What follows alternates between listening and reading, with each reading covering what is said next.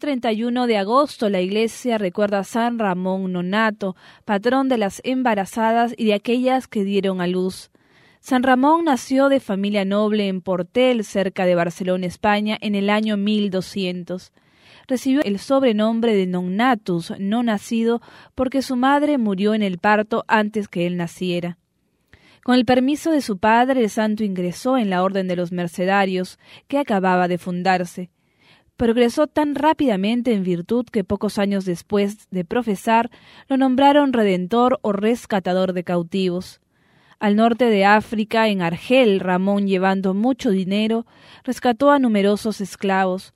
Cuando se le acabó el dinero, se ofreció como rehén por la libertad de ciertos prisioneros cuya situación era desesperada y cuya fe se hallaba en grave peligro.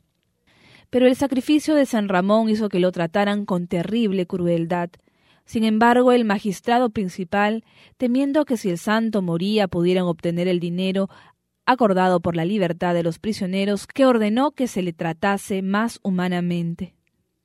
Con ello el santo pudo salir a la calle y, aprovechando esta ocasión, pudo confortar y alentar a los cristianos y hasta llegó a convertir y bautizar a algunos mahometanos.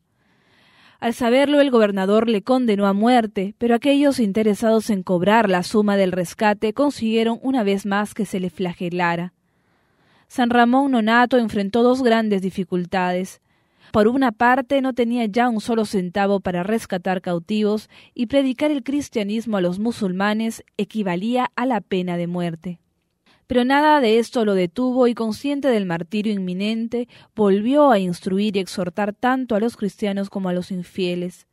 El gobernador, enfurecido, ordenó que lo azotasen en todas las esquinas de la ciudad y que se le perforasen los labios con un hierro candente, y mandó a ponerle en la boca un candado cuya llave guardaba él mismo y sola la daba al carcelero a la hora de las comidas. Luego de 8 meses de torturas, San Pedro Nolasco pudo enviar a algunos miembros de su orden a rescatarle.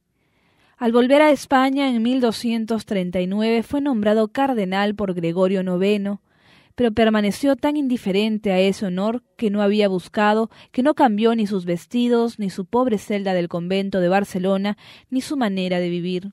El Papa le llamó más tarde a Roma. San Ramón emprendió el viaje como el religioso más humilde, pero a unos 10 kilómetros de Barcelona le sobrevino una fuerte fiebre y muere a los 36 años de edad.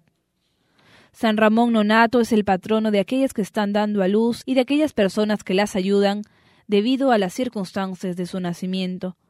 San Ramón, te pedimos por las madres que están embarazadas, que están con embarazos de alto riesgo, para que infundas en sus corazones fe y esperanza y cuides a sus niños que están por nacer.